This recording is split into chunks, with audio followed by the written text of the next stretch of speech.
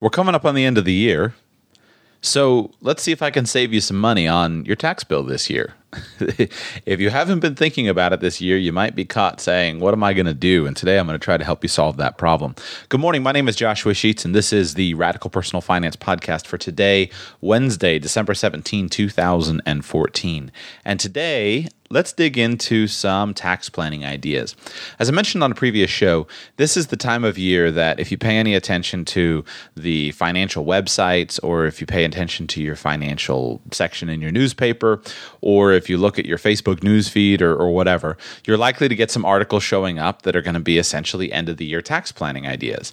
And that's good. They're useful, and that's what this show today that I'm creating for you is about. But the challenge with doing this kind of planning at the end of the year is that it's way too late. It's way too late to start talking about what you're going to actually do for 2014. Good tax planning, frankly, you should be working on good tax planning for 2015 right now and getting started with that. Now, I know that's nice to say in theory, and in practice, it's a completely different world. But that is really important that you do it in advance. Good planning in advance is always going to be more effective than last-minute planning. But doesn't mean that last-minute planning isn't helpful. I do want to keep this in context, and that's why I started with the previous show where I didn't focus on how to save taxes, but rather I just focused on on end of the year goal planning. And so that previous show, that if you haven't listened to it, go back and listen to episode 116, which was the show on how to plan your financial goals for 2015. You can find that at radicalpersonalfinance.com/116 if you're interested in that show. And the reason that I did that is because really more than anything, the end of the year tax planning articles and things like that are essentially clickbait, where it's how can I get you to click on a tax or click on a button, and most people read them and don't do anything with them. But what I described in episode 116 is something that you can actually do something with. Put this in context. When you see these articles, remember that and here's why I started with 116. Remember, 43.3% of Americans pay zero federal income taxes. Zero. So almost half of our society pays zero federal income taxes.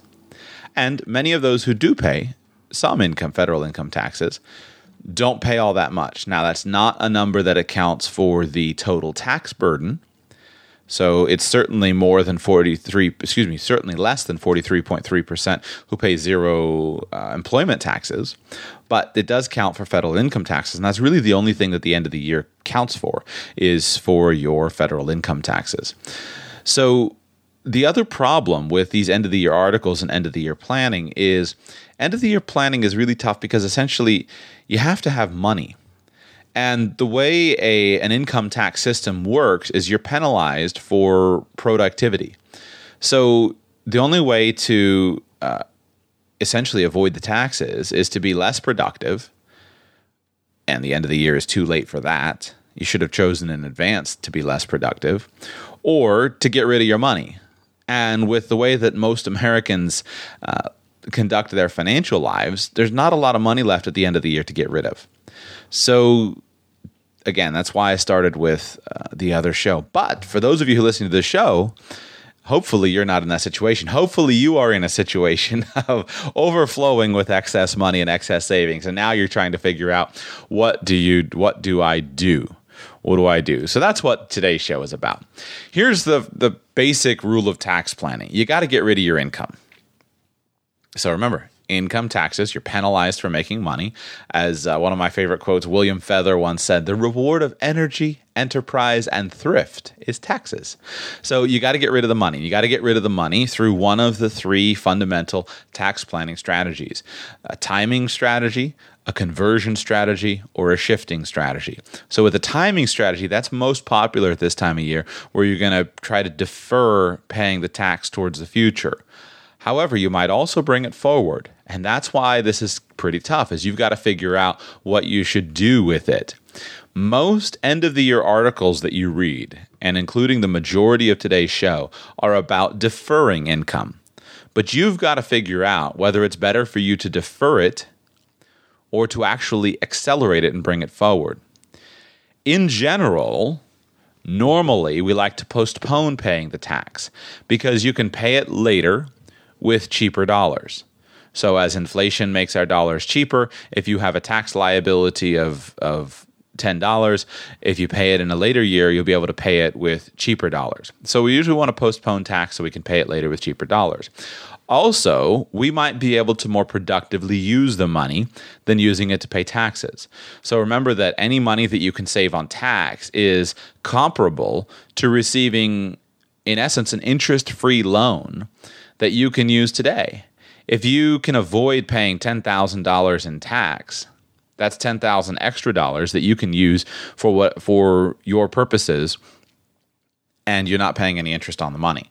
So that's really valuable. However, remember that you might actually want to not defer income. You might want to actually go ahead and bring it forward and pay the taxes today. And there could be many reasons. Your situation might change.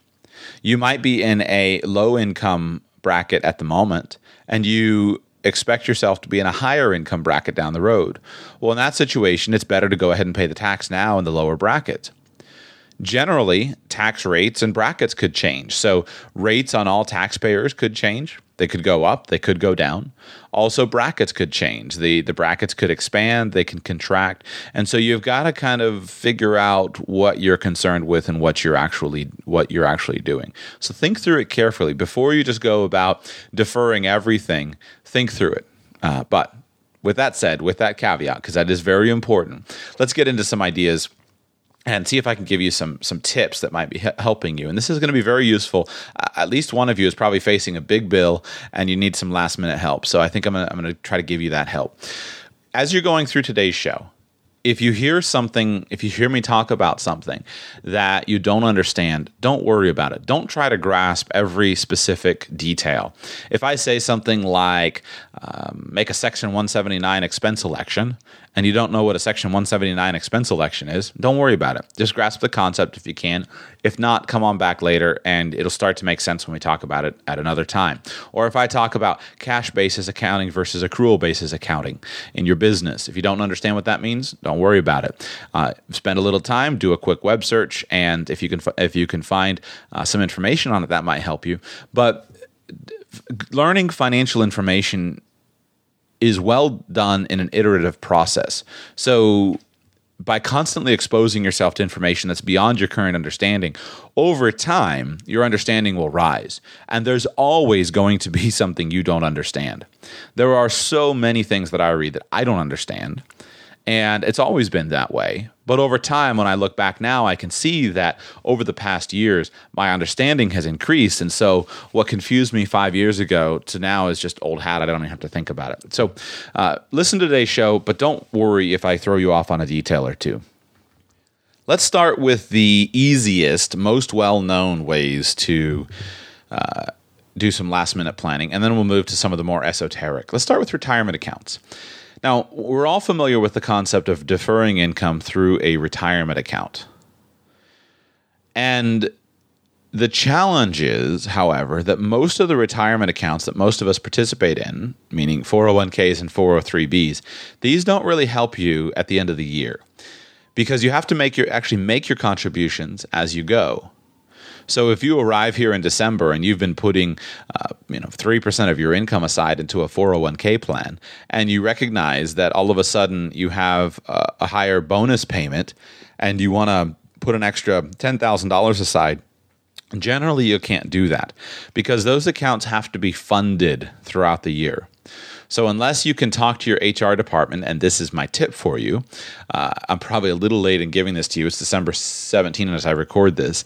So unless you can talk to your HR department and can defer your entire last income and change your election really quickly, defer your entire last paycheck, into the account, you're probably not going to be able to get much excess money into the 401k or into your 403b. So those aren't really useful. But you can use some other accounts. If you're an individual, you can use an IRA. And the useful thing about the IRA is that you don't have to make your contributions before the end of the year. You can actually make your contributions at any time up until you file your tax return. So here it is, December 2014. If you file your return in April 2015, you have all the way up until the time that you file your return to make that IRA contribution. So that can be a very useful last-minute planning tool for you. Now, for those of you who are newbies to the world of finance, let me give you a quick brush up on the difference between your two different types of IRAs. There is a traditional IRA and there's a Roth IRA. The traditional IRA permits you to go ahead and deduct the income now and then later pay the tax. The Roth IRA allows you to pay the tax now and deduct the income later.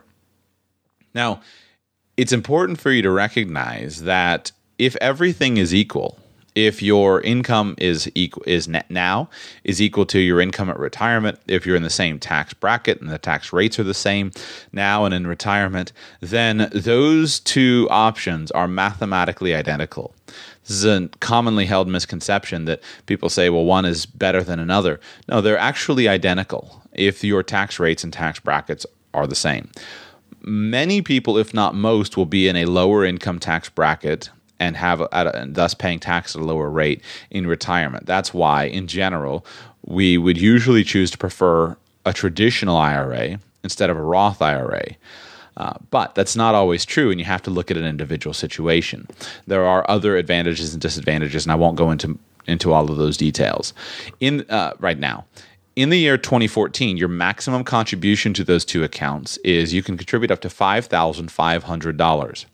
And you can do that if you're married for both you and your spouse. Also, if you're older than the age of 50, don't forget that you have an additional $1,000 catch-up contribution that's available to you. So you can contribute to that account as much as $6,500 for you. And if you have a spouse who is also over 50, you can contribute up to $6,500. Age 50 is the magic date for that catch-up contribution. So don't forget about those catch-up contributions. Many people, when they're making that transition, they're not accustomed to making that extra $1,000 contribution, and they forget about that. Now, I want to spend just a moment going over the contribution limits. Almost every single person that I've ever met with or worked with is confused by the limits. And even when I was a new financial advisor, I was confused for the first couple of years of practicing, and I was the blind leading the blind. And so I was confused myself. So let me explain to you the contribution limits, and I'll try to do it in a way that makes sense.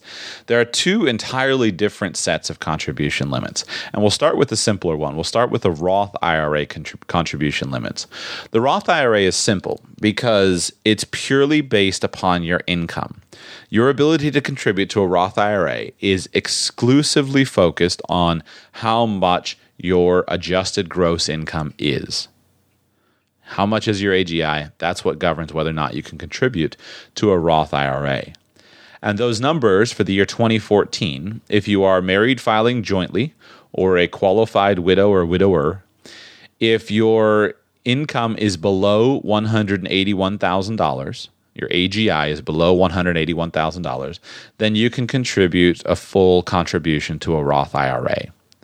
There's a phase out for the next $10,000 of income, and then if you make more than $191,000, you're not permitted to contribute to a Roth IRA. I'm going to ignore primarily the phase outs. If you're on the bracket, if you're on the margin, so if I say $181,000, go and look up the chart and see if you're in the phase out amount, because it's not all of these income limits have a certain range, and it will get very tedious if I go through each of them. If you are single, head of household, or married filing separately, and you didn't live with your spouse at any time during the year, then the limit for you is $114,000 of income. So if your AGI is less than $114,000 and you're single, you can contribute to the Roth IRA. The gotcha is if you are married filing separately and you lived with your spouse at any time during the year, the limit is $10,000. So you can't make more than $10,000 of income. That's the most penalized filing status of all, is if you're married filing separately. There's a bunch of gotchas in the code about that, and this is one of them. So with the Roth IRA, you need to simply remember what your income is. Single, less than $114,000. Married, $181,000. That's all. That's all you need to know. Now, a traditional IRA has a different set of scenarios. And this different set of scenarios is driven by whether or not you are covered by a retirement plan at work. And that's one of the key distinctions. Your ability to contribute to the Roth is based upon your income. However, your ability to contribute to an IRA does not have to do with your income. Anybody can contribute to a traditional IRA. But your ability to deduct your contribution is governed by how much money you made and whether or not you are covered by an employer plan. If you are not covered by a retirement plan at work, so if you are just an individual and you only have an IRA, no matter how much money you make, does not matter. You can take a full deduction of your contribution up to the contribution limit, up to the $5,500, and then the extra $1,000 of catch-up. If you see, this is why people get confused on it, because it's hard for me to explain my way through. It's much better in a visual presentation, I think. Let me just forge on, though, and see if I can do it. If you are covered by a retirement plan at work, then if your income as single is less than $61,000, or if your income as married filing jointly is less than $98,000, then you can go ahead and deduct your contributions to a traditional IRA. There's also a separate question where if you have a spouse that is covered by a retirement plan. So, for example, if you're not covered by a retirement plan, but you have a spouse who is, then you have to work through those numbers as well. The best resource for this is go to the IRS website and just look at their charts and work your way through the charts and figure out the scenario that applies to you. It's too difficult for me to convey on the show here at the moment. However, remember that the traditional IRA and the Roth IRA, those limits are based upon so one is based upon income, the other is based partly upon income, but also partly upon employment status and marital status. So that is a key distinction for you. When you get into IRAs, there are a few little tricks that you can use. And so the simplest one is you might want to contribute to both types of accounts. The limit on them is the same. So your limit of $5,500, that's the same whether you do a traditional IRA and a Roth IRA. You can't contribute more than $5,500. But you may, depending on your individual tax return, you may find that you are well served by making a $2,500 contribution to a traditional IRA and a $3,000 contribution to a Roth IRA. So consider that and consider calculating that. That might serve you. If you are over the income limits, then there is something that you should be aware of that's commonly called the backdoor Roth IRA. And simplistically, let's say that you make $500,000 a year. You can contribute $5,000 into a traditional IRA. You're not permitted to deduct the contributions, but assuming that you're covered by an employer plan, but you can go ahead and convert that to a Roth IRA in the following year, and now you are able to have the equivalent of a Roth IRA. That's useful. I think it's much less useful than it's often talked about, simply because when you are making $500,000 a year, the ability to get $5,000 into a tax-sheltered account is much lower on your priority scale. You're much more concerned about the $500,000. But that is one little trick for those of you who can do it. A couple other little tricks on IRAs. It is possible, if you have expenses within the IRA, and this would be useful. Many of you will have never thought about this, but for those of you who are using something like a self-directed IRA and you're paying your fees for custodianship or commissions or fees in a more transparent manner, then it is possible for you to make a separate payment to the account for the payment of those expenses. So to pay your custodian fees or your brokerage commissions or any fees, you can make a special payment to the account for those fees, and you will not be deemed as going over the contribution limits. That may be important to some of you, especially if you're pursuing a strategy of some kind that does involve brokerage commissions or fees or higher than normal custodian fees. consider that. That can be useful. And so if you have $300 of fees, you can go ahead and make your $5,500 contribution and write a $300 check to pay for the payment of those fees, and that will maximize your usage of the account. I hope that helps you. There are two other types of retirement accounts that are also useful. And the reason why I'm going through these accounts here is because these are the ones that you can use at the end of the year or the following year. You might consider, if you are self-employed or if you run a business, you might consider establishing what is known either as an HR-10 or a Keogh plan, or separately, you might consider establishing a SEP IRA.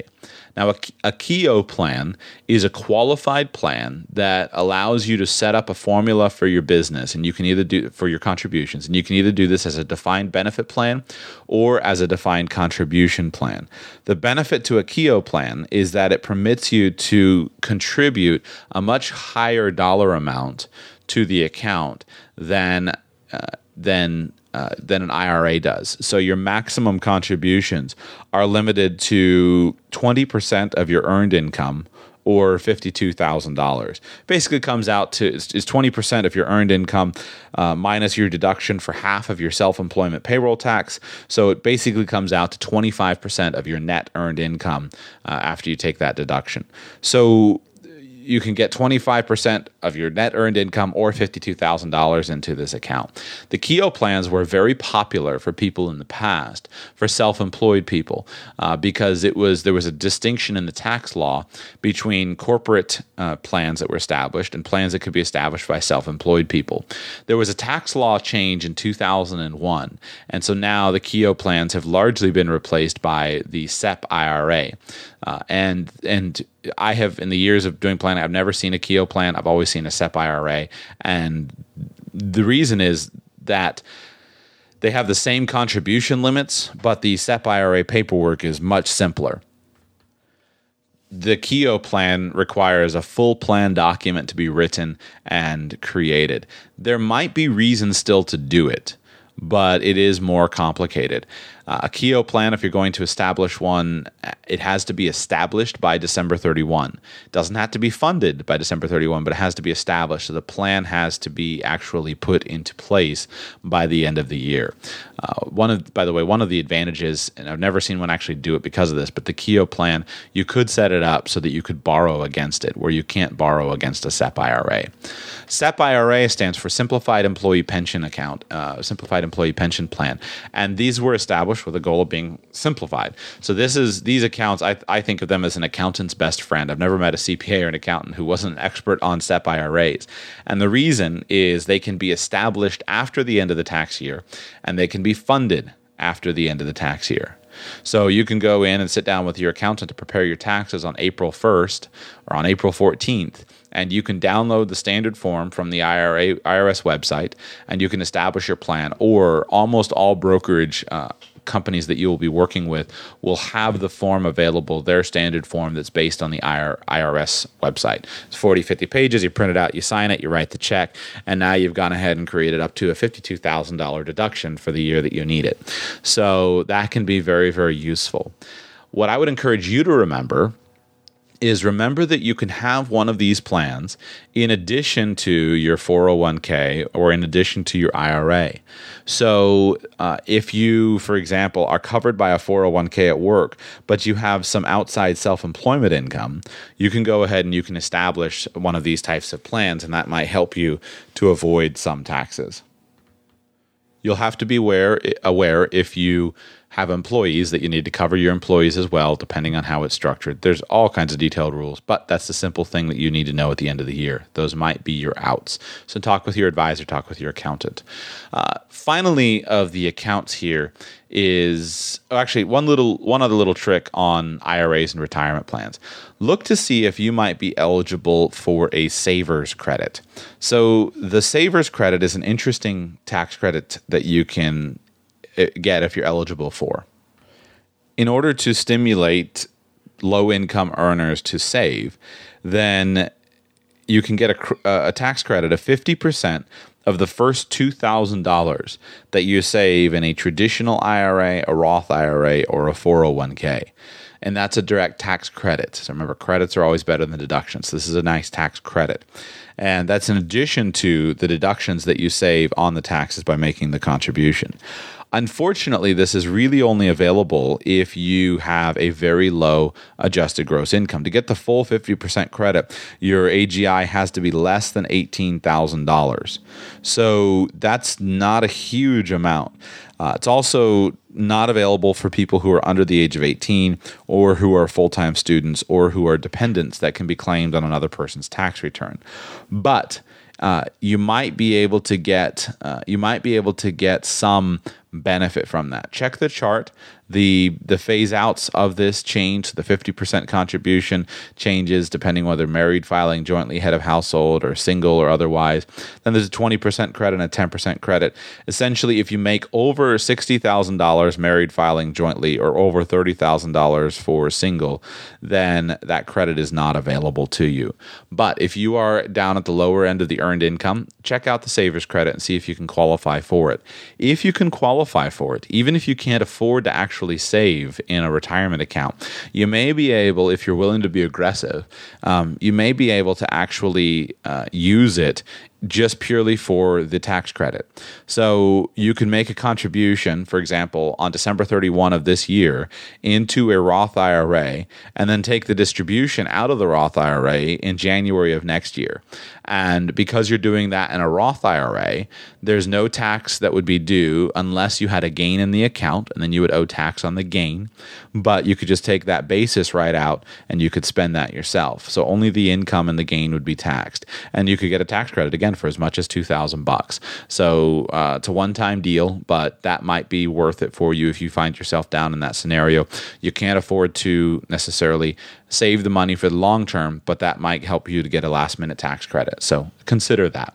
The last retirement account, it's not actually a retirement account, but it fits well into my outline here, is don't forget about the health savings account, the HSA. If you're covered by a high deductible health plan for your medical insurance at work or in your business, you can make an HSA contribution into your health savings account anytime up until you file your return. Your contribution limits for 2014 are $3,300 for an individual and $6,550 for family coverage. And then there's an additional $1,000 catch-up contribution for 55 and over. So if you're over 55, that will be useful to you. If you're doing the account in this way, it's not going to save you on your employment taxes, but it will save you on your income taxes. The way to save the employment taxes is that your HSA has to be funded out of your paycheck so that your employer can actually deduct it, so that you're not charged those employment taxes each month. So this won't save you on the 7.65% Medicare and Social Security taxes, but it will save you on your income taxes. So consider the HSA. That can also be a useful way of taking an above-the-line deduction that will be helpful for you. Let's get out of the accounts because those are a little bit dry to work through, but those are the simplest, easiest, in some ways, most straightforward ways to do it. But look for a way to defer income without using a tax account. So here are some ideas for you. First, just simply consider deferring income. And this one's a little bit tricky if you are an employee. So you can't do this. Let's say that you're an employee of a corporation and your employer is going to pay you a Christmas bonus, but you take the last 2 weeks of the year off and you do this knowing that the check's going to be sitting in your mailbox at work. And so you just don't go into work and pick it up. Well, that doesn't do it for you. So you actually have what's called constructive receipt of the income. And so you're going to be taxed on the income in the year 2014, even though you didn't pick up the check until you went back to work on January, what's it this year, 5th, 4th, something like that. So that's not going to help you. Constructive receipt, let me explain real quick. Anytime you're dealing with federal income taxes, then the doctrine of constructive receipt is used to determine when a cash basis taxpayer has received gross income. And you as an individual are always a cash basis taxpayer. A taxpayer is subject to tax in the current year if he or she has unrestricted control in determining when items of income will or should be paid. So unlike actual receipt, where you actually have to get the check, Constructive receipt does not require physical possession of the item to have income, or physical possession of the income to actually count it. The fact that you could have gone to the office and picked it up means that you received it, you constructively received it, even though you didn't actually receive it.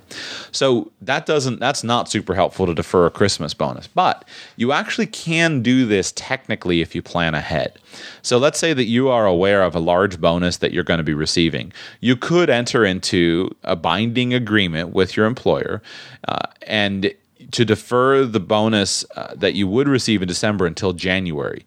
Now, you have to actually enter into the agreement before the bonus is constructively received. So that could work. I've actually never seen it done. I've read about it in tax books. I've never seen it done myself, but I can see how it could be done. So if you're in some scenario where you know there's a good bonus that you're likely to get, and you would prefer, because of your own personal plans, to receive it in a later year, then that might be a useful technique for you. Probably too late for this year, but file it away for future years. The more useful way to defer income is for those of you who are business owners or running a business of your own of some kind. And it's very simple if you are a cash basis taxpayer. It's very simple to just simply delay billing your clients until late December. If you don't send out your invoices until late December, your clients are certainly not going to get them and spin them around, unless they're trying to do their own tax planning. They're certainly not going to get them and spin them around and send them back to you before the end of the year. So in that situation, you won't actually receive payment until the following year. And because of that, you're not going to pay any taxes. Now, remember, I said it a moment ago, but remember, it only works if you're a cash basis taxpayer. If you're an accrual basis taxpayer in your business, you have to report the income when it is earned, not when it is actually received. So that's the same, by the way, for most of these business deductions. So be careful there. But many of you who are listening, who are running small businesses or self-employed, then you'll be running, who are trying to figure these tax things out for yourself, you're likely to be a cash basis taxpayer. If you have income from the sale of properties, let's say you're selling something large here at the end of the year, then consider doing an installment sale, and that will allow you to defer some of the income to a different tax year. That might be useful for you. If you're selling something in which you have a profit that you're going to be paying tax on, consider an installment sale. Also, the big one, however, is consider bringing forward expenses. So consider accelerating your expenses to lower your net income upon which you will be taxed.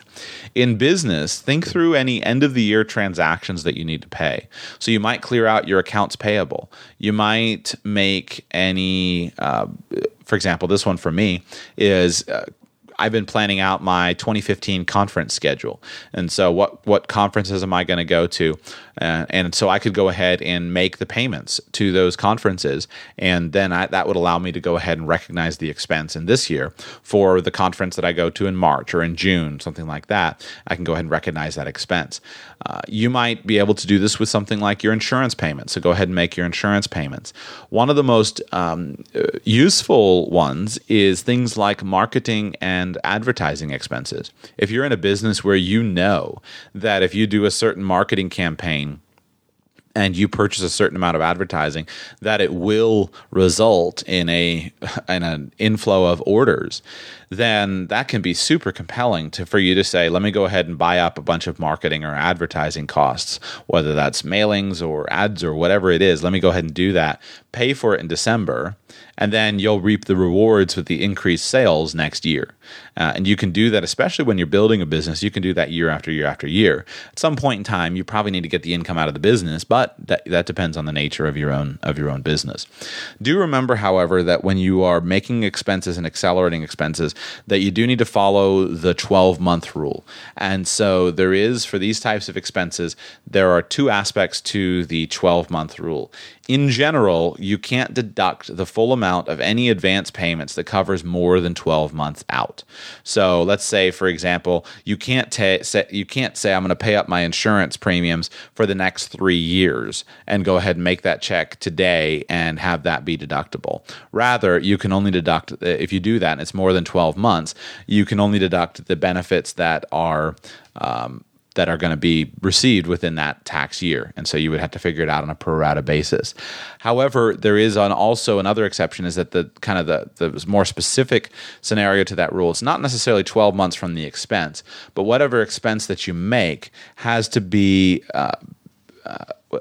it has to be done. The benefit can't go for longer than 12 months after the right or benefit that you purchased begins, or the end of the next tax year. So end of the tax year after the tax year in which the payment is paid. So let's say, for example, that could be a way that I could do it. If here I'm on December 15, and if I go ahead and purchase an insurance policy that starts on January 1 and goes to December 31, as long as it's not more than 12 months from today when I go ahead and pay for it, and as long as it doesn't go into the tax year for 2016, then I can go ahead and deduct it. So be careful with your 12-month expenses, but as long as you follow that, you should be fine as far as making some of those payments and just splitting the tax year. Remember also that we just want to make sure that you're going based upon your business's tax year, which may or may not be December 31. That's super useful. And another thought on the business tax expenses is consider also that you can purchase equipment. So in general, equipment purchases aren't usually going to help you, because when you make purchases of durable equipment, then you have to depreciate that expense, and you can't just simply take an expense payment now. Now, remember, however, that you can make an election to expense a certain amount of it. So that's called a Section 179 election. And it was pretty good in the years past when it was super high. This year in 2014, it's only $25,000. But remember that you can actually purchase equipment, expense $25,000 worth of it this year, and then go ahead and take your depreciation after that. So then you go ahead and depreciate it as you are accustomed to doing. And so that may be useful for you with any equipment that you need for business use, any tangible personal property that you're going to use in business more than 50% of the time, any business vehicles, especially large business vehicles in excess of 6,000 pounds that you can actually do that you actually can use the Section 179 expense allowances for. Research that carefully, because that depends on the type of vehicle. Computers, maybe off-the-shelf software, office furniture, office equipment, those types of things are eligible for that Section 179 expense. So if you have an extra $25,000 of profit that you need to wipe out, then if you need to buy some sort of equipment, then you can go ahead and buy it, and that gives you, and if you can expense the $25,000, you can wipe out the profit. So that might be a useful thing for you. When you're making expenses, remember that it's probably foolhardy to, there's no 100% tax bracket. So you have to spend money in order to take a deduction. It may or may not be good. The only rational reason to do it would be if the money that you're spending, you expect to make more in the future that you'll be able to use. So don't just spend money for the sake of spending money, but if it improves your business, then that would be a wise course of action. Now, for individuals, in yourself as an individual taxpayer, you may still be able to use the idea of accelerating some of your expenses. So a couple ideas for you. Consider bunching certain expenses together here at the end of the year if you might be able to take a deduction. The one that is probably the most prevalent would be something like medical expenses. If you had a lot of medical expenses this year, so for example, last year, my wife and I, we had a lot of medical expenses when we had a baby. If you had a lot of medical expenses, consider going ahead and adding other medical expenses now and getting them done. So if you were in a year where you had a baby and you had a large out-of-pocket medical expense, then go ahead at the end of the year, if you have the money, go ahead and get your dental expenses, your eye expenses, dental care, eye care, whatever it need, taken care of. You might go ahead and lump in and pay the annual premium on your long-term care insurance. And so that might allow you to bunch enough medical expenses together to allow you to exceed the 10% of AGI limit on medical expenses to where you can actually deduct some of your medical expenses.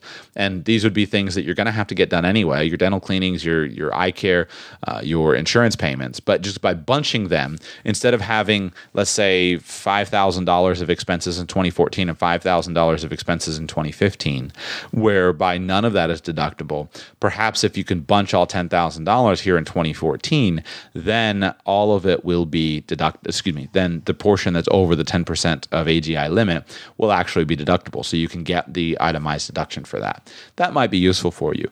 Also consider accelerating any tax payments that you owe. So real estate taxes, personal property taxes, state and local income taxes, pay them now in order to make sure that you can deduct them now. And so if you pay them next year, then you get to deduct them next year. But since these are going to be due anyway, go ahead and bunch them together and pay them now. This can also be useful whether or not you often itemize your deductions or take the standard deduction. In some years, you can, by doing this bunching strategy, in some years you can bring together enough deductions to where it's in your benefit to itemize. And then the following year, which is a low year, then you go ahead and take the standard deduction. The next year you go ahead and itemize. And so you might be near that limit. So consider that as well. If you're going to accelerate your tax payments, be careful if you are concerned with the alternative minimum tax. Be careful with your AMT there and run your calculations carefully. We all know this one because this is the time of year that we receive plenty of charitable solicitations, but consider making your charitable contributions and bunch them in the years that you can fully use them based upon the deduction limits for charitable contributions. So sometimes that might be as simple as going ahead and writing your check before the end of the year. But then also, if you've made a large charitable commitment, maybe, then go ahead and try to use those deductions in years when you're going to be able to use them fully. So if you've made a certain total amount and you're fulfilling your commitment to a charitable organization over a 5-year period, use those deductions in the years where they're most useful for you. If you are making charitable contributions, be intelligent about how you do it, especially with regard to good tax planning. Don't think only in terms of cash. This is one, depending on the size of depending on the nature of your finances, just don't always give something always in cash. If you have appreciated property that you've held for over 12 months, then you can go ahead and donate. If the charity will accept it, you can donate the appreciated property. And so if you have $10,000 worth of stock that has appreciated from $5,000 and you want to give $10,000 to the charity, it's probably better for you to give the $10,000 of stock. You'll get your full deduction for the fair market value of the stock, the $10,000, and that will allow you to avoid paying tax on the gain of the $5,000. The charity receives the stock, they sell it at the fair market value, and then they get their cash. But that gives you a more advantageous charitable contribution than if you were just simply to give the $10,000 of cash upon which you've already paid income tax. So that could be useful for you. Consider that. If you have lost property, then the rule is reversed. With the rule with lost property, let's say that you purchased stock for $10,000 and it's worth $5,000 and you sell it, or you decided that you're going to sell it and you don't want to keep it any longer. Well, in that situation, what you always want to do there is you want to sell it for $5,000, take the $5,000 loss against your tax, and then go ahead and donate the cash to the charity. So make it up and give them the $5,000 out of your savings account. So just be smart about that. Oftentimes giving property, if the charity will accept it, might be more helpful to you, especially if it's appreciated property, might be more helpful to you than giving cash. And you can basically get a double use out of it. With regard to timing of these expenses and deductions, remember that you can take deductions for items that you pay by check in the current year, even if you mail the check on New Year's Eve. As long as there's no reason why when the business or charity receives it on January the 3rd, that they can't cash the check, then you can go ahead and take the deduction this year. If you're doing that, and if it's a sizable amount that you need, make sure I would get it what's it called with the post office, where the registered mail or whatever, where they give you the receipt for it. I would do that to make sure you have that date stamp and keep it with your records. Credit card charges can also be taken this year. So let's say that you go out and you purchase some items in order that you're going to be deducting, and you purchase those items in December. Well, you probably won't receive the credit card bill due until January. So that'll allow you to go ahead and take the deduction in this year and then pay it next year. So that can be useful in some situations. The two final sections, that concludes kind of the timing of income and expenses. The other couple of ideas for you are with regard to relationships.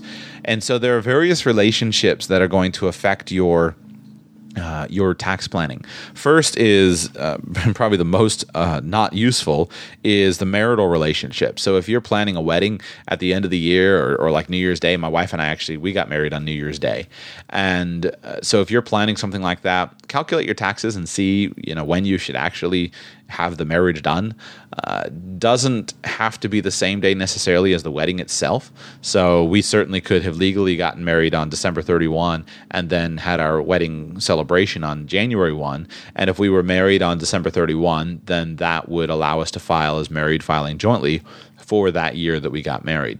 In general, marriage is only going to diminish your taxes if one spouse works or earns almost all the income.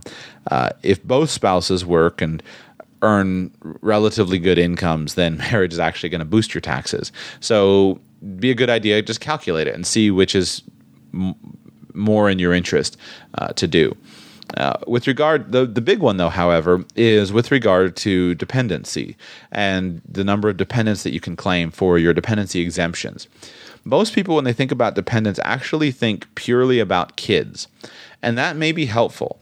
So most of the time, children are not something that you do last-minute tax planning with. Generally, they arrive over a period of many months, and you don't have a lot of control over when they come.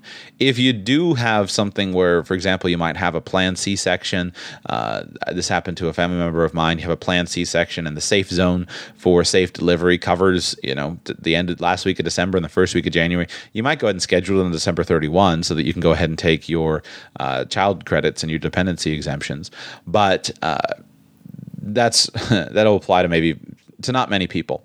The major benefit, though, that I've thought of for some of you might be if you're caring for other dependents who aren't your kids, and I'm thinking of parents or grandparents that you might be caring for. Now, when you get to dependency exemptions, there are a bunch of detailed rules and some different tests that you need to pass. So, for example, to claim a dependency exemption for a qualifying relative who's not a child, then there's the dependent taxpayer test, the joint return test, the citizenship test, the not a qualifying child test, the member of a household or relationship test, the gross income test, and the support test. So some tests, and there's some detailed rules that you should focus on and read through and talk through with your advisor. But the one I want to focus on is if you're providing support for your dependent. And support can mean different things. And this might be for kids, or this might be for other relatives as well, or even other non-relatives.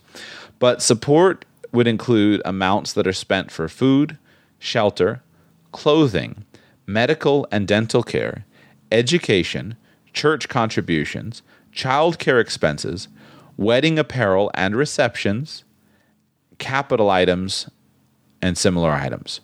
So, the key here is that support is measured by what is spent, not what is available.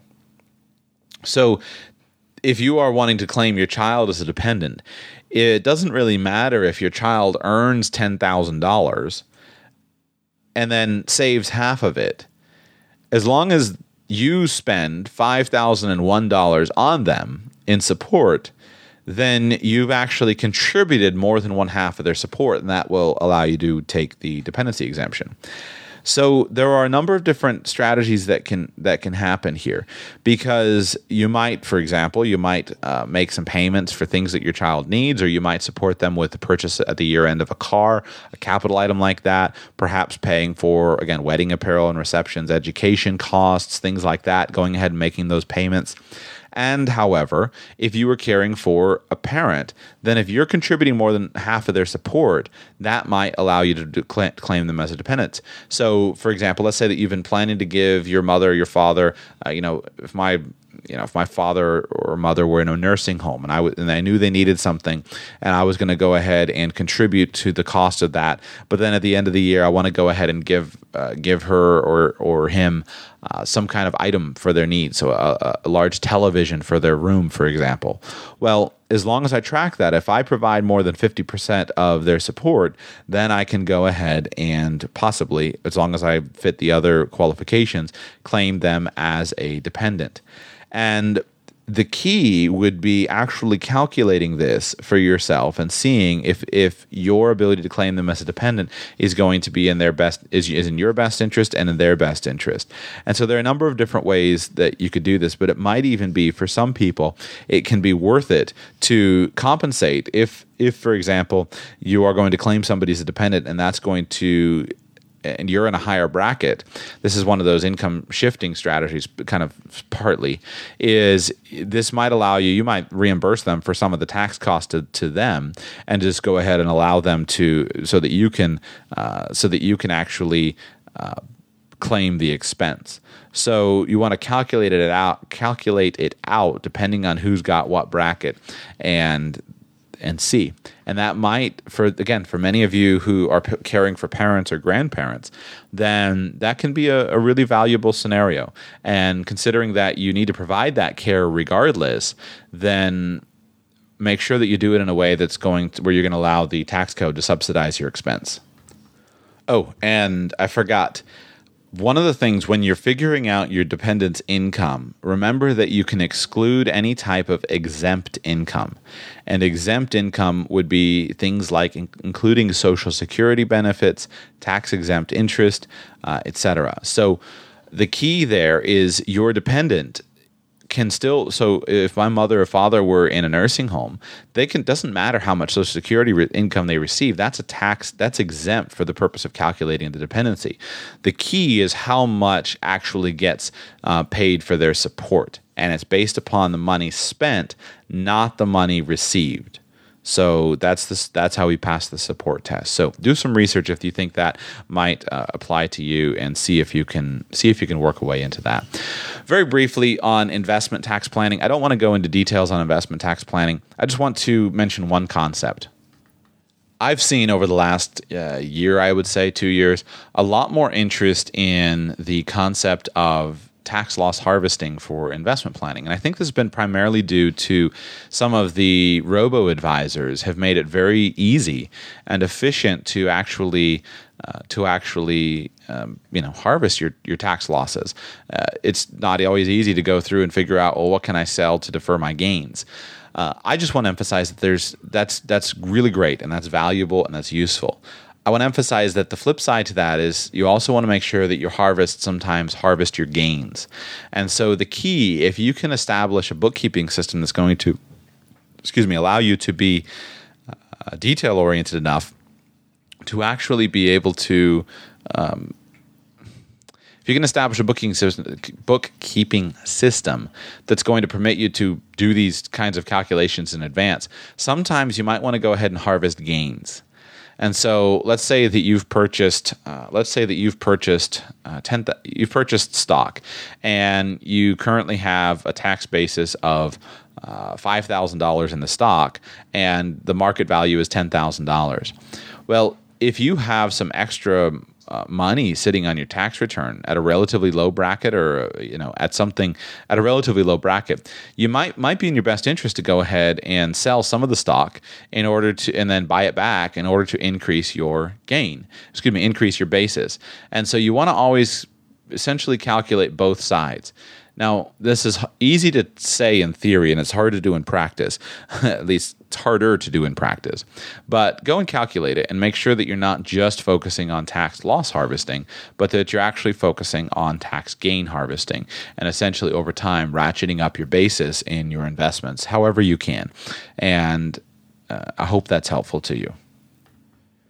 Those are the primary ideas that I wanted to share with you. I hope they're helpful. And the key is good tax planning is going to make a profound difference in your financial picture. The biggest expense that most of us face is tax, and it's a difficult subject to tackle because there's so many aspects of it. There's so many different kinds of tax. We're just talking today about federal income tax planning. There are so many moving variables. Our tax system is so incredibly complicated that it's very difficult. It's so daunting for me to figure out, how do I teach through this? I mean, I get stretched by it. How do I teach through this in a way that's actually going to be helpful? So I hope, I hope this has been helpful. Always look and just think about your specific situation, because that's the key. This is going to be doing tax planning for end of the year planning for a young, single dad or single mom with a moderate income and a lot of expenses. There are certain ideas or tactics that might help, but that's very different than if you're doing tax planning for somebody with a $50 million estate and we're trying to move assets out of the estate. There are a lot of moving parts. So keep absorbing the information, then just keep looking at your situation. Anytime there is an anomaly, for example, a market anomaly, if we have a large major price decline in the value of an asset, or a large increase, or absurdly low interest rates, or absurdly high interest rates, then those are the kinds of things. Sometimes you can exploit that. So, for example, if markets are down, then a couple years ago, that was when if you were an estate planner, you were constantly busy getting assets out because you want to get them out when they're at a low valuation, so you can get them out when they're basically destroyed in value, where they can rise and the money is out of your estate. So there are a lot of moving parts. I hope that this has been useful, and I'd love some feedback. But the key is you got to just look at your situation. Remember, though, that we're coming up on 2015, and this is the time to start planning for your 2015 plans. Focus on goals, focus on income, but don't forget about tax plans as well. You just heard what was actually the original show that I had recorded today. However, you are privileged to get a little bit of a bonus episode here. I recorded that show today. As I record this now, it is December 17th, 3:20 p.m. I recorded that show this morning. And I had to leave my house for an appointment, and I was planning to get the show uploaded here this afternoon. And then I find out all of a sudden through one of my news feeds that the law has changed or is in the process of changing. And let me clarify what specifically is wrong in the show that I just recorded. And then I'm going to rant a little bit because this is incredibly frustrating. So I find out through an email from one of the services and things that I subscribe to that now, as of last night, Tuesday, December 16, 2014, there is a bill that is passed by the Senate, and the Senate votes to pass the so-called, H.R. 5771, Tax Increase Prevention Act of 2014. So it was passed by the Senate last night, and as of right now, as I record this, it's on its way to the president's desk, I guess, and theoretically he's going to sign it. So I'm looking at this thing, and the big thing that I got wrong was I made a special note in the show that you just heard about the Section 179 ability to expense allowance, where for the last few years that expense allowance had been, you were able to expense as much as $500,000 of your upfront equipment costs in a single year, and then it was limited to $25,000 for this year. So then here we are at December 16, when this bill is passed. It's not been signed by the president yet that I know. I'm looking at govtrack.us, and it doesn't indicate that it's been signed by the president yet. So here we are sitting here in December, and they're about to pass this bill, evidently, which is, among other things, is going to extend the $500,000 Section 179 upfront expensing limits. The full title here: to amend the Internal Revenue Code of 1986 to extend certain expiring provisions and make technical corrections.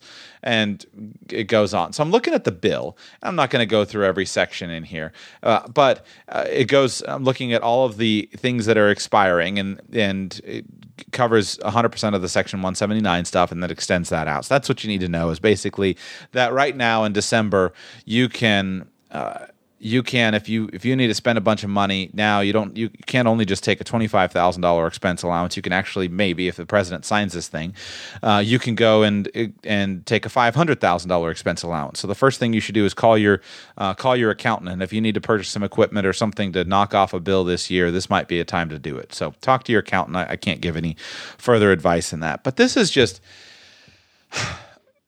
is so frustrating. We have a nation that is run by a bunch of clowns and 2-year-old clowns that can't. I'm bad at political rants because I've signed off of all the political nonsense. I'm done. Like I've quit. Just leave me alone, and I will. I'm speechless. I can't even do a political rant. Most of my friends, I'm good at doing political ranting. It's so frustrating the way that tax policy is done in this country. It's so frustrating. If you look back at it, it reminds me, if you go back to 2012, when you had at the end of 2012, we were approaching the fiscal cliff, the tax Armageddon, and there was going to be the biggest overnight increase in taxes in the history of the country. The tax rates would have jumped massively when this was the Bush tax cuts had expired a couple of years earlier. Everything was extended. Everything was going to be forced through. And so the maximum tax a year ago, the maximum tax on dividends was scheduled to jump from 15% to as much as 43.5%. 4 out of 5 U.S. households would have faced an average of $3,700 more in taxes. It was basically going to be an $8 trillion tax increase. And what is so frustrating is everybody knew what needed to be done. Everybody knew what was going to be done. Everybody knew, it's all known in advance exactly what's going to happen. Everyone's going to talk a big talk. The left and the right. The Democrats are going to talk a big talk about raising taxes, and the Republicans are going to talk a big talk about not raising taxes. In the end, they're all liars, and they do exactly the same thing. But they have to wait till after the elections. So instead of anybody being able to actually plan on anything and actually run their business with a bit of confidence, if I were advising a business owner, how do you sit here and say, oh, all of a sudden I told you had a $25,000 limit on your 179 expense right now, but now you got a $500,000 limit? How do you plan in this kind of environment? It is utterly.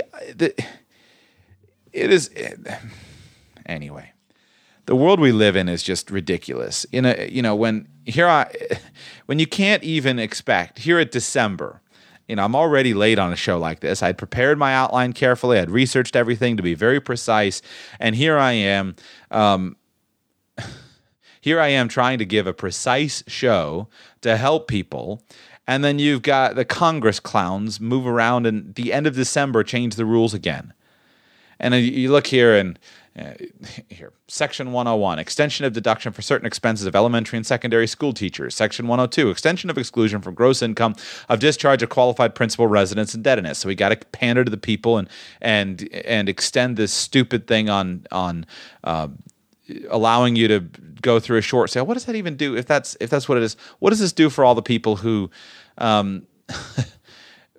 their accountant advised them they were going to have to pay the tax? When you have debt that's forgiven to you, it's imputed income, it's phantom income, and we've got to protect the people, and we've got to give a special deal to everyone in the housing crisis to avoid the tax. Section 103, extension of parity for employer-provided mass transit and parking benefits. Section 104, extension of mortgage insurance premiums treated as qualified residence interest. Section 105, extension of deduction of state and local general sales taxes. It just goes on and on. The business tax extenders, extension of the research credits, 114, Indian employment tax credit, new markets tax credit. And basically what all these things are is extensions of things that were scheduled to expire. I haven't read the whole bill here and just looking at the summary. We live in a nation of incompetence, incompetent rulers, and it would be great to get rid of every single one of them.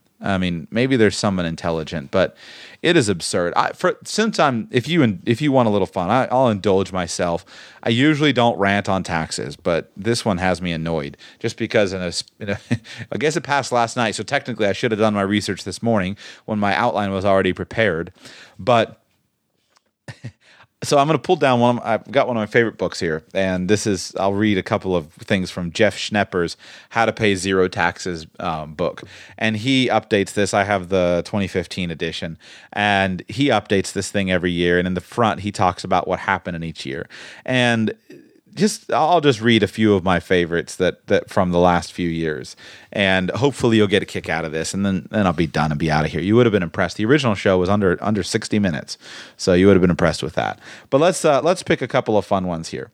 So, from his section on 2012, so after that debacle of the fiscal cliff. According to the Joint Committee on Taxation in March 2012, the prior cost of kicking the can down the road for tax cuts, extenders, estate tax, etc. through fiscal year 2012 was $967.7 billion in wasted dollars.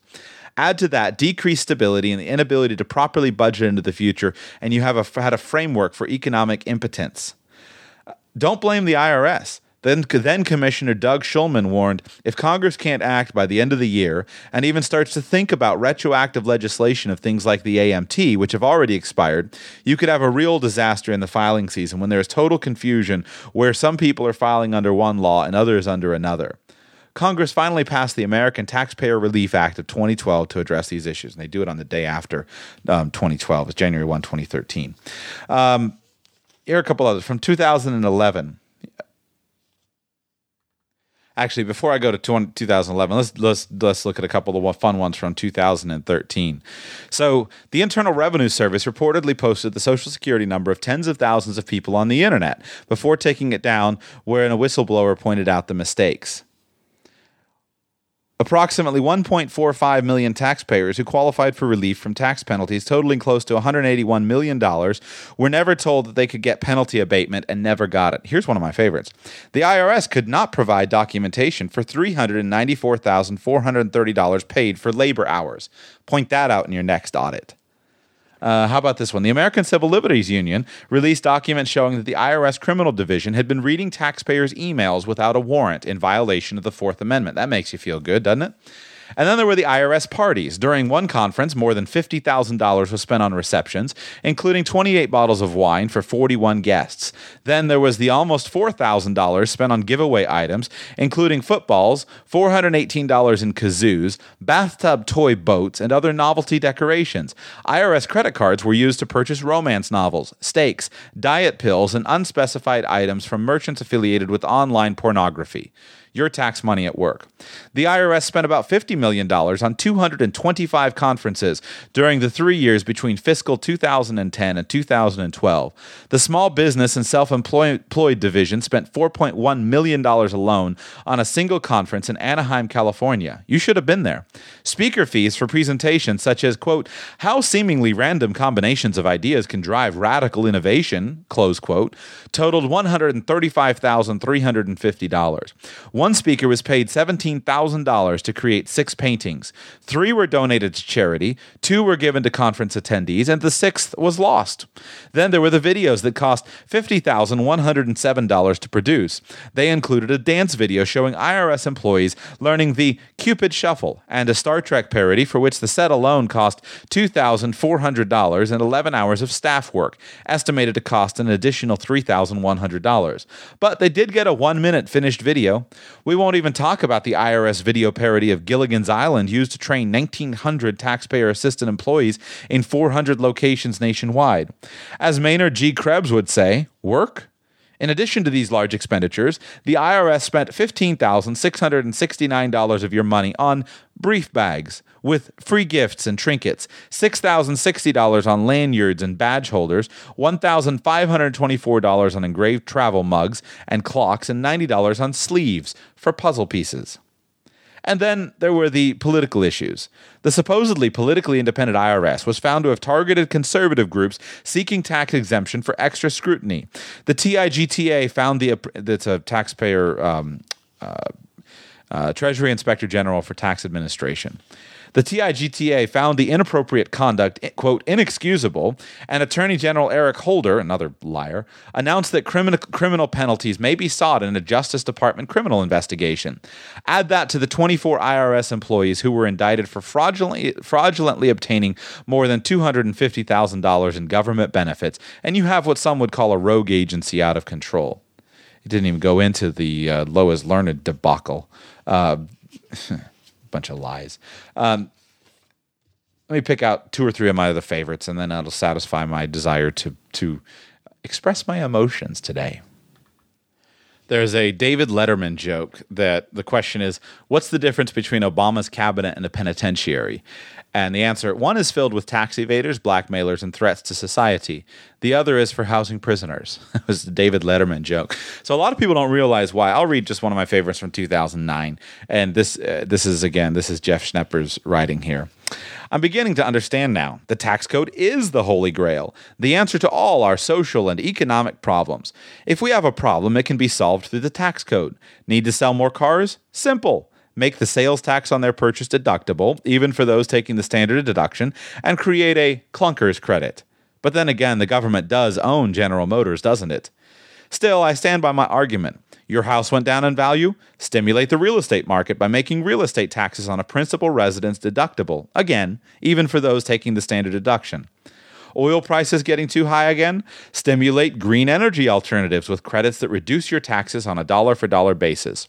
On June 11, 2009, Representative Carolyn Maloney, Democrat from New York, introduced a bill that would give an employer a 50% tax credit on up to $10,000 for qualified breastfeeding promotion and support expenditures. Talk about milking the system. You can't say 2009 was a quiet year tax-wise. The Internal Revenue Service released a taxpayer attitude survey on February 2, 2009, which found that 89% of Americans think it unacceptable for people to cheat on their taxes. The other 11% appear to be headed for the president's cabinet. President Obama's pick to lead the Department of Health and Human Services, former Senate Majority Leader Tom Daschle, apologized for owing $140,000 in back taxes and interest. In 1998, he was quoted as saying, quote, "Make no mistake, tax cheaters cheat us all, and the IRS should enforce our laws to the letter," close quote. The president's selection for the first chief performance officer for the federal government, Nancy Killefer, failed to pay tax on her household help. Both had the good graces to withdraw from consideration. And then there was Ron Kirk, nominated to be the U.S. Trade Representative. He forgot to report $37,000 in speaking fees assigned to a charity, but he managed to remember taking a deduction for $7,500 of the donation. And then there was $7,400 in pro basketball tickets without a business purpose. Cheating on his taxes didn't defer Timothy Geithner from becoming Treasury Secretary. His taxes were found to be underpaid in 2001, 2002, 2004, and 2005. What, nobody looked at 2003?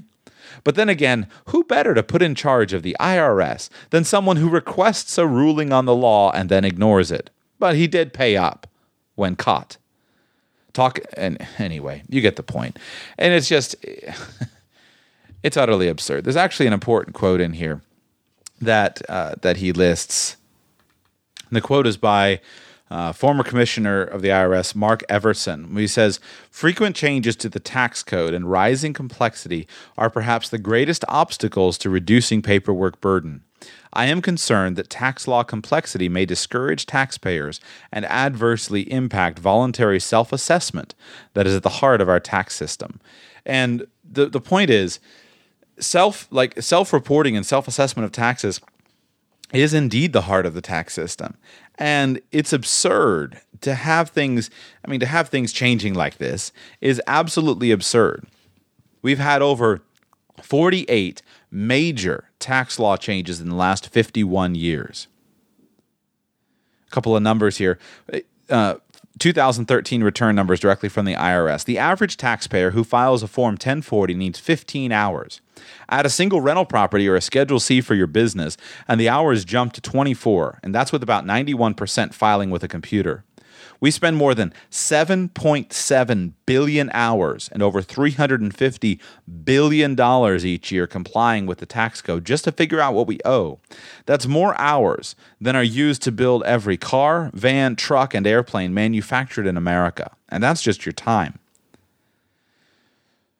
And our government wants your money as well. According to the Tax Foundation, the average taxpayer had to work 111 days until April 21, 2014 in order to earn enough to cover his federal, state, and local tax burden. They call it Tax Freedom Day. I call it Get Out of My Pocket Day. The group Americans for Tax Reform includes the cost of regulation. It's Cost of Government Day. Had us working for the government until July 6, 2014.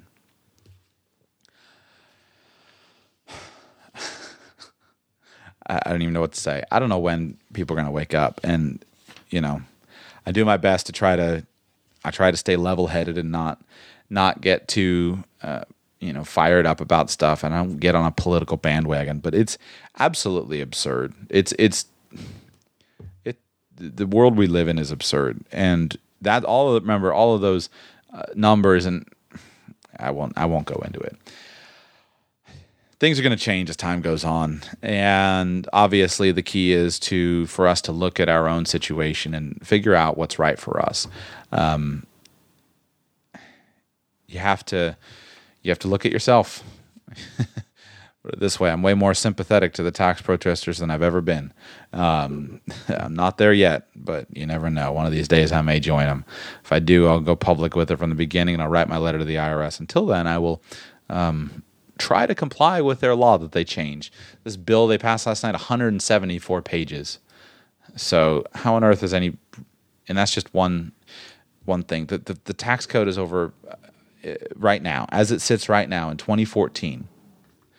It's over 70,000 pages. Over 70,000 pages and over 4 million words. That's the tax code that we have. It's very hard for me to comprehend how just a tiny little bit of intelligence and applied sense can't see that we can figure out a better way to do it other than the debacle that we have. So that's it for my show. A little different ending than the previous ending. I just chopped off the last bit of the other show. So a little bit different than I had planned, but I hope today was helpful to you. I guess I should add another tax tip to all the last minute tax planning and say, well, you could just do what seems like half of. Probably, I guess that'd be a little bit silly. And yes, I'm not indulging. These aren't careful, logical arguments that I'm giving. It's just simply a little bit of emotion. But I guess you could just join some of the officials in government and just simply conveniently forget about half your income for the year. That would probably be pretty good. In fact, I encourage it. So if it works for them, you ought to take it for yourself. Seems to work well. Thank you guys so much for listening to today's show. If you'd like to get in touch with me, Joshua at RadicalPersonalFinance.com, Twitter at RadicalPF, Facebook.com/RadicalPersonalFinance. Thank you for those of you who have joined the Irregulars program. Consider joining if you've appreciated the information. If I've helped you save you some money, consider joining the Irregulars. Details are at RadicalPersonalFinance.com/membership. Let's go out with one review here. Thank you for those of you who've been leaving me iTunes reviews. One review here from Lane. He says, you will learn difficult topics explained with words, examples, guests, and other methods as required. You will learn from this one. They're not short or always just a certain number of minutes, but the adjustment is worth the effort. So another one here from... that one was from me. I reviewed my own show. I said, this show is awesome. It really helps make financial stuff make sense. Yes, it is my own show, and that's why it's so good. So that was me reviewing my own show. Thank you for leaving reviews on iTunes and on Stitcher. I appreciate it very much. And I wish each and every one of you a lovely day. Go out and, if you're running business, call your accountant and go spend an extra $475,000 and keep your money yourself. Forget about trying to keep up with the government.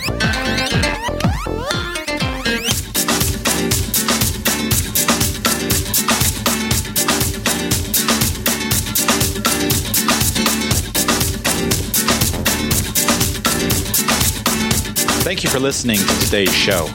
This show is intended to provide entertainment, education, and financial enlightenment. Your situation is unique, and I cannot deliver any actionable advice without knowing anything about you. This show is not, and is not intended to be any form of financial advice. Please, develop a team of professional advisors who you find to be caring, competent, and trustworthy, and consult them because they are the ones who can understand your specific needs, your specific goals, and provide specific answers to your questions. Hold them accountable for your results.